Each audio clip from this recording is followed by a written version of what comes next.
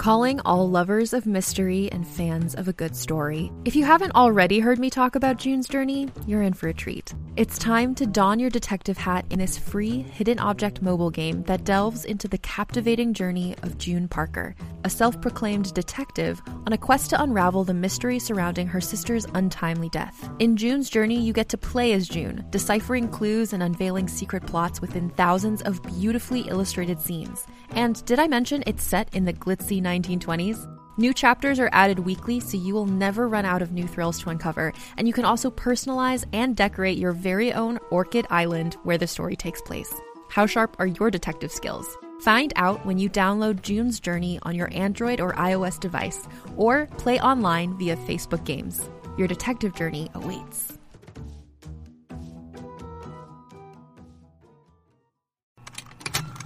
Contained herein are the heresies of Radolf Burntwine, erstwhile monk turned traveling medical investigator. Join me as I uncover the blasphemous truth of a plague-ridden world, that ours is not a loving God, and we are not its favored children. The heresies of Radolf Burntwine, coming January 2nd, wherever podcasts are available. Hi, I'm Madigan, and you're listening to Your Angry Neighborhood Feminist, a podcast that explores the world through a personal feminist perspective. Hello, everybody. How are we feeling at the end of this week? My life is still chaos. I am leaving on that road trip that I've mentioned in a week. I have so much to do. I've been working on so many wonderful episodes for all of you. I'm doing my best to get a backlog going so you can have new episodes even when I'm away. I am a one-show pony. I was going to say one-trick pony, but I'm like, no, I wear all of the hats. I am a one-woman show, getting it all done for you all. And that kind of leads me into a little announcement that I wanted to make. So unfortunately, I am going to put pause on the Angry Feminist Book Club at the start of 2024. With all of the podcasting stuff going on, I feel like it's been really difficult for me to specifically handle covering books and getting really in depth into them. It's a lot of work. And I'm thinking about some other things that I could give you all. So there can be multiple tiers on Patreon, but what I'm considering at the moment is having one $5 level that everyone can be a part of. And that will include ad-free episodes of this show. I do want to start the advice segment once I get back from my road trip, so beginning of November.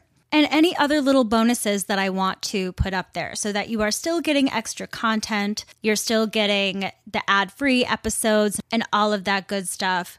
But as of right now, I do need to just take a little bit of a break, schedule some things out, see what's going to be a good fit, and then go forward from then.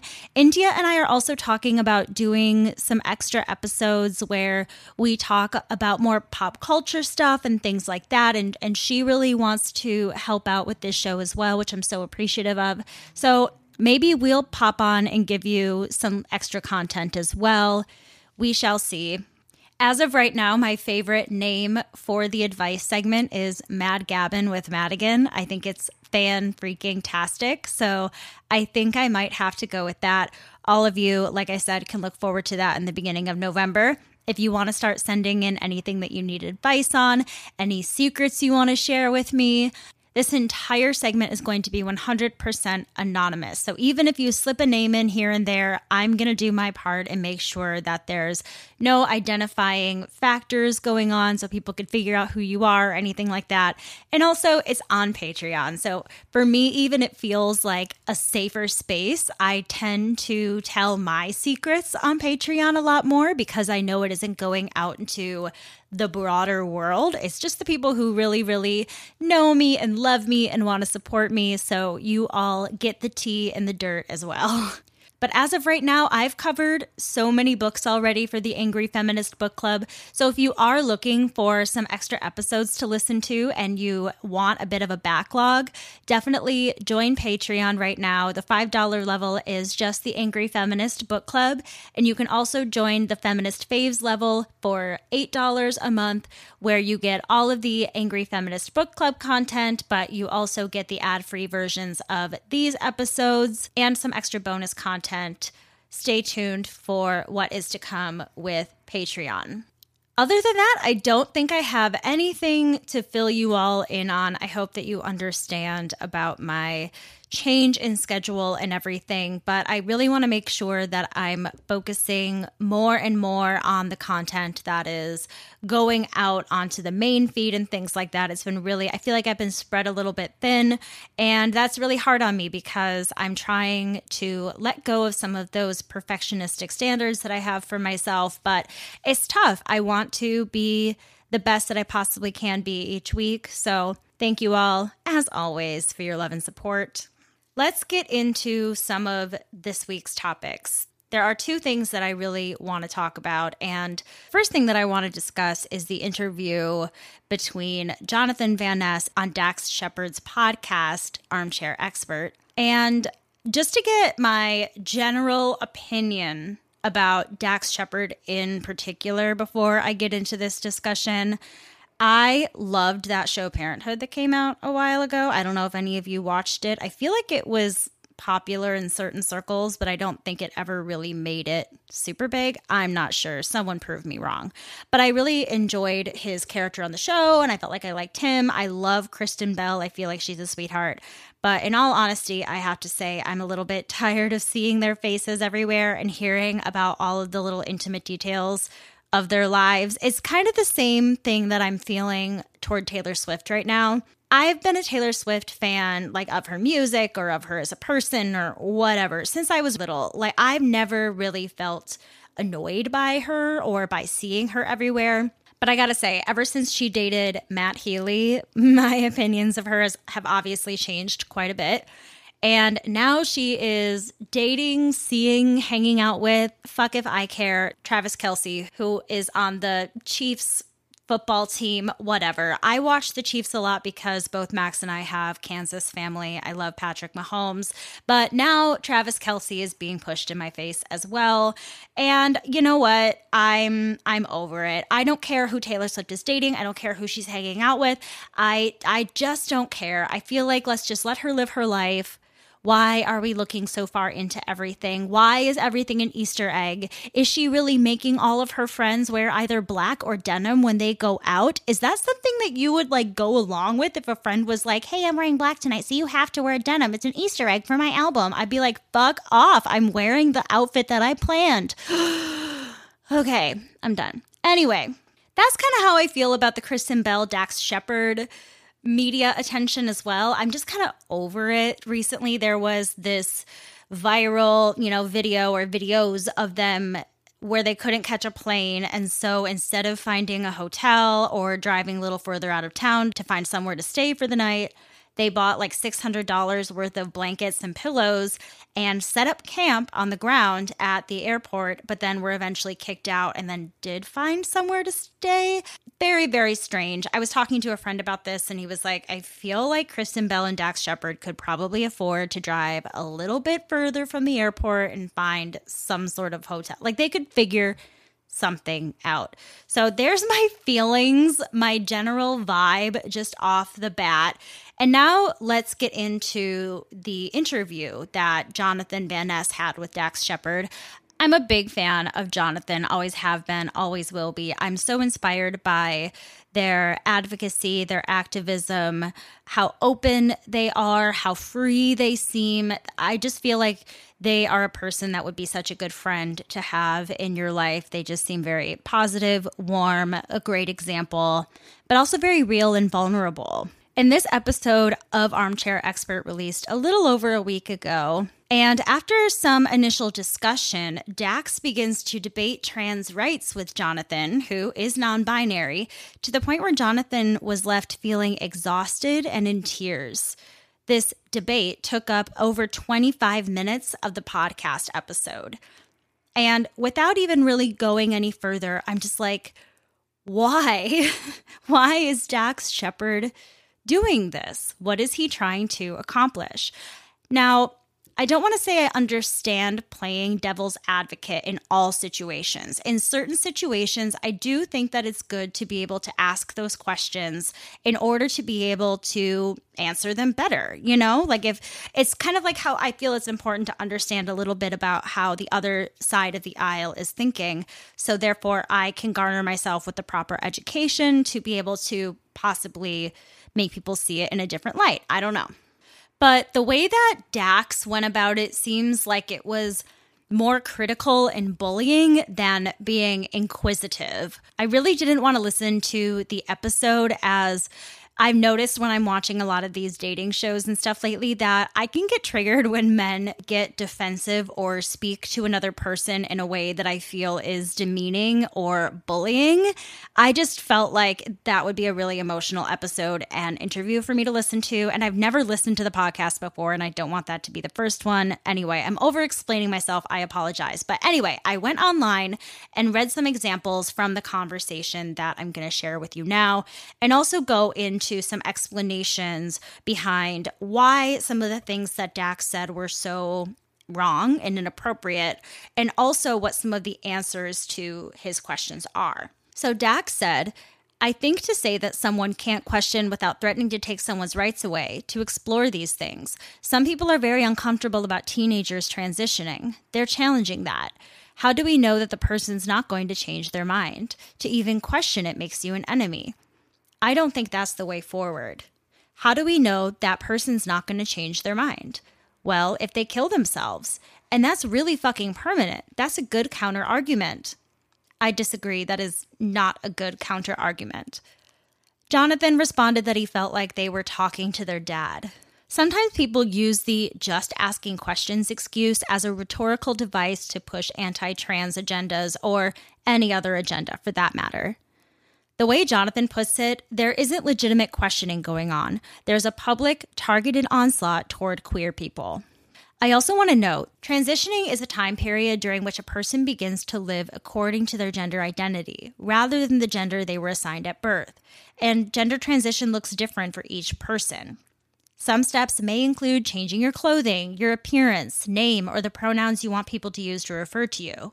Some people are able to change their identification on documents, such as driver's licenses and passports, to reflect their gender. Some may undergo hormone therapy or other medical procedures to change their physical characteristics and make their body better reflect the gender that they knew themselves to be. The fact is, transitioning can help trans, non-binary, and other gender non-conforming people lead healthy, fulfilling lives, and there are no specific steps to take to a complete transition. It's a matter of what is right for each person. And as far as people regretting their transition, a 2021 review of 27 studies that looked at almost 8,000 teens and adults found that only 1% on average expressed regret over transitioning. On top of that, a study from 2015 actually shows that people who did detransition did so only temporarily, and the most common reason was due to the pressure from a parent. Another study published last year found that 98% of 720 people under the age of 18 who were prescribed puberty blockers went on to continue hormone replacement therapy. So it's not really a phase. 98% of those people went on to continue on with their hormone therapy as they grew out of puberty. And for those out there where even all of that isn't enough, gender-affirming care is backed by years of research. Yet this what-if scenario continues to be used to make real laws that will limit life-saving care. Jonathan then went on to talk about how trans athletes don't have the competitive advantage that some claim they do. Dax then interjects and asks Jonathan if they thought the inclusion of trans athletes was safe or fair for cis women in sports. He said, "Do I wish that the trans women athletes had access and could play and follow their dreams? I do. Will I elevate her rights over women? We're pretending that women aren't the ultimate marginalized class throughout history." And to that I say, it's called intersectionality, you fucking fool! Jesus Christ! Like, this is such turf behavior. I cannot stand it. Also, while I'm at it, trans women are women. So if you're about elevating women in sports, you should be about elevating all women in sports. And that includes trans female athletes as well, you fucking wad. Jonathan points out that the problem in the discussion about trans women in sports is that it's often so broad that even a trans kid who wants to join a local summer rec team is brought into the same discussion as someone who wants to play in the Olympics. There have also been studies that suggest that even elite athletes who have undergone male puberty do not have any advantage. Jonathan went on to say it's disappointing when people claim to be fighting for women while excluding trans children from playing sports. They said, "I'm not calling you a transphobe. You cannot be transphobic and still have thoughts that espouse trans misogyny and espouse transphobic ideologies or beliefs and not be transphobic." Jonathan then went on to tell Dax that they were hoping to come on the show to talk about their own podcast, to which Dax responded that he never meant to start a debate and praised Jonathan for their activism. Then Jonathan began to cry, saying that they were exhausted from having to fight for the little kids who just wanted to be included. They said, "I wish that people were passionate about little kids being able to be included or grow up as they were about fictitious women's fairness in sports. I have to tell you, I'm very tired." Dax apologized and acknowledged that they knew Jonathan was disappointed in him.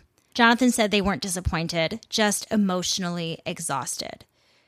And this just reminds me of the many times that I have heard and learned that it's important for people to do their own education, to not always rely on the marginalized person to teach you things, because it can often be exhausting or re-traumatizing, or, you know what, it's just not their fucking job to teach you how to treat them well. And I think that this is true when it comes to any marginalized person. And this is something that was discussed heavily during the 2020 Black Lives Matter movement that was occurring, where there was a lot of exhaustion that was being recorded from Black people in America who felt really responsible for having to educate their white friends and family members and loved ones on why they were so upset or what was going on or about the history of racism and all this stuff. And I think that it's also very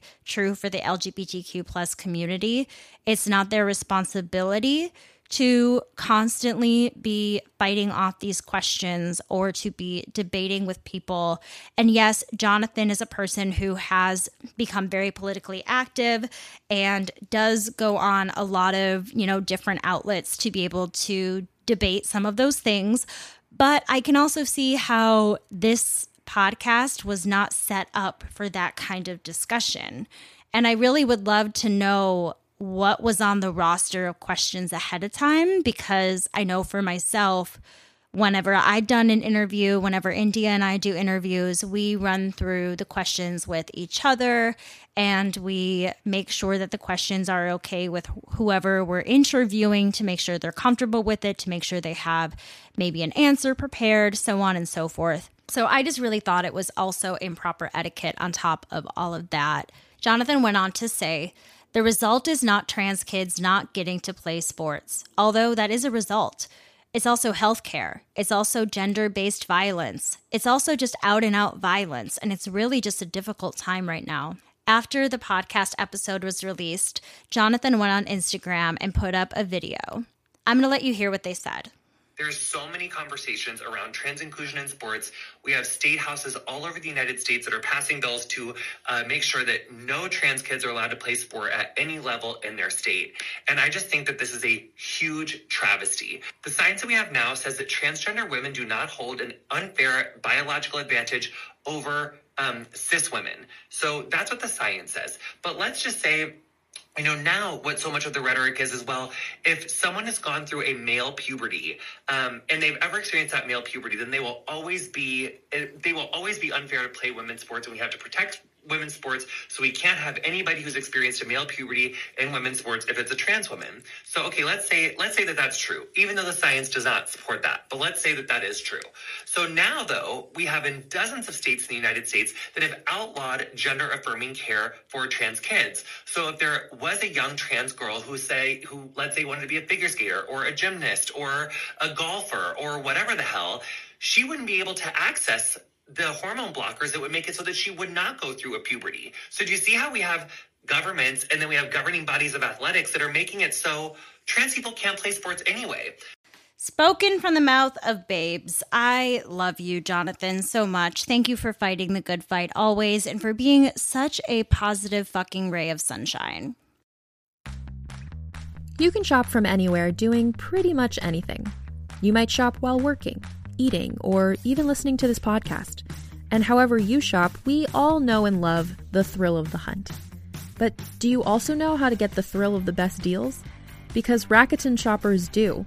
With Rakuten, they get the deals they love with the most savings and cash back. And you can get it too.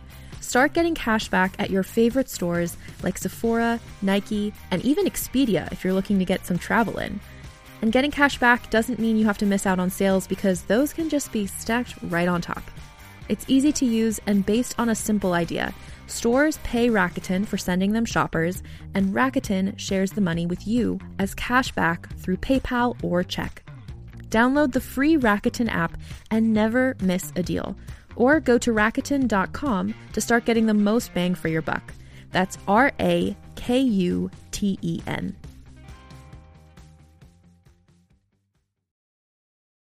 Hey there, this is Justin Bartha. I made a funny new podcast, King of the Egg Cream. It has the greatest cast in the history of podcasts with actors like Louis Black. I'm torn by my feelings for two women. Bobby Cannavale. You can eat it, or if someone hits you, you can put it on your cut. Melanie Linsky. I wonder what these marvelous things are that look just like boiled chicken feet. Jason Ritter. I can break things and pick locks and kill people. Michael Stuhlbarg. The whole point is to inspire people that they should make themselves better. Ari Grainer. No, don't whet its appetite. What are you, an idiot? Me, Justin Bartha. That's not just any egg cream, that's a Lemke's special. And all narrated by the hilarious Richard Kind. This is the story of Harry Dalowitz and how he rose from nothing to become New York's King of the Egg Cream.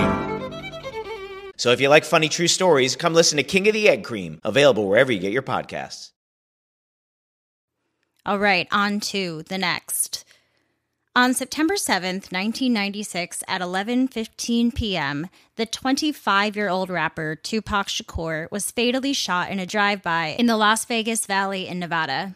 Last Friday, September 29th, 2023, Dwayne Davis was arrested after being indicted by a grand jury for the first-degree murder of Tupac. Tupac is widely considered to be one of the most influential and successful rappers of all time. His music touched on important messages of social issues that plagued the inner cities and was considered to be a symbol of activism against inequality. He was raised by two parents who were both members of the Black Panther Party. His mother, Afeni Shakur, was acquitted of over 150 charges related to her participation with the party just a month before Tupac was born.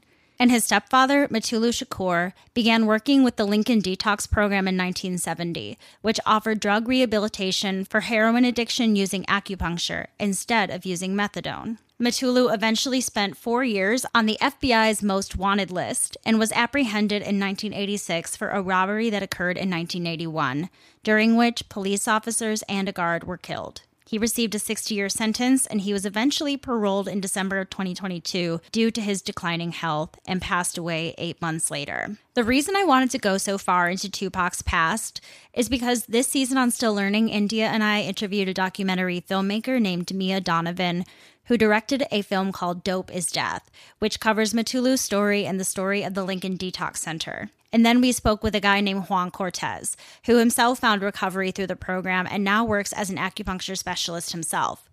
Both of those interviews were so amazing to be a part of, so informative, so insightful.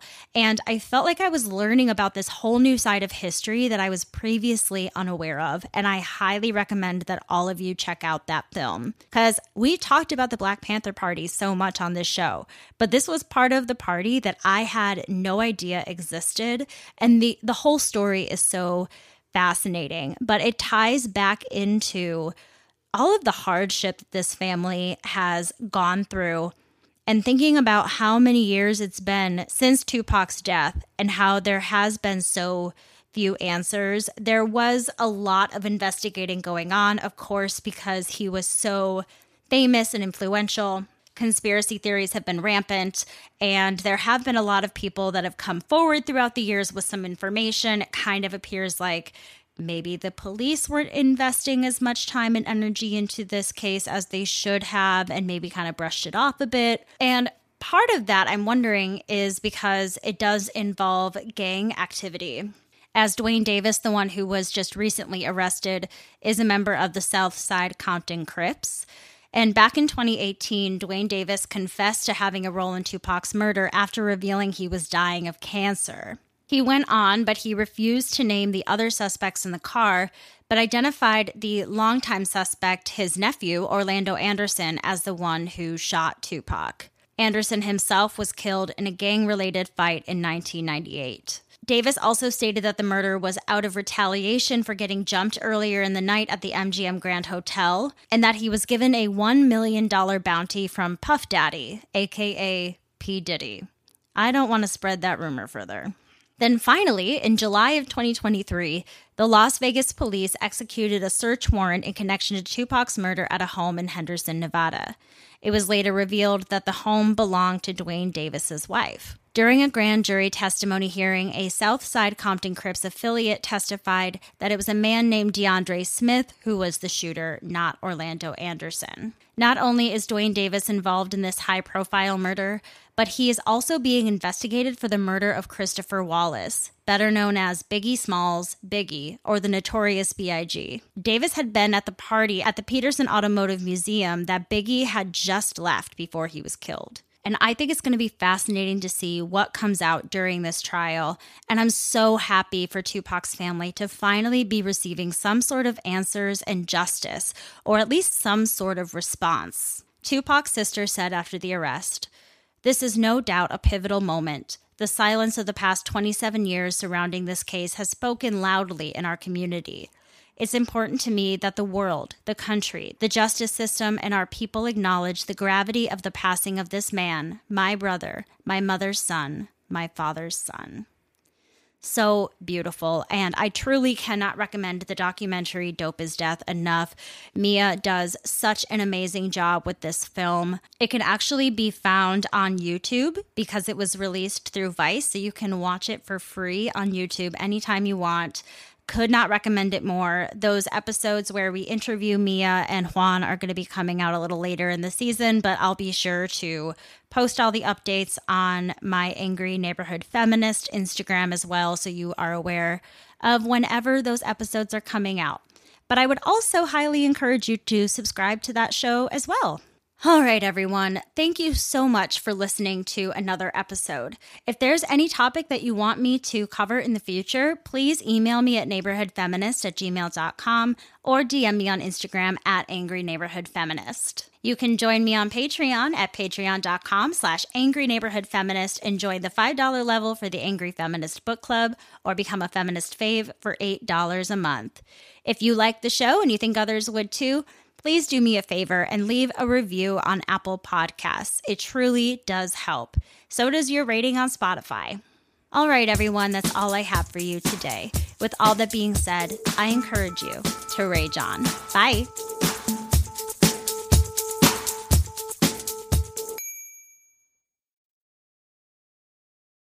Hey there, it's Rachel Ballinger, and I am extremely excited to invite you to Rachel Uncensored. It's my podcast where I sit down and get real with my friends and celebrity guests, where we talk about all sorts of topics, and sometimes we might be under the influence when we do so. We cover things from personal stories to hot-button issues. and it's the only place on the internet you can find an uncensored version of me. It's a side of me that you might not have seen before because it's not the most family or brand friendly. But don't worry, I'm still sort of slightly a decent human being. If you're intrigued, then make sure you check it out. New episodes drop every Wednesday. You can find it on Apple Podcasts, Spotify, or wherever you listen to podcasts. Trust me, you won't want to miss out on the fun and candid conversations we have here on Rachel Uncensored.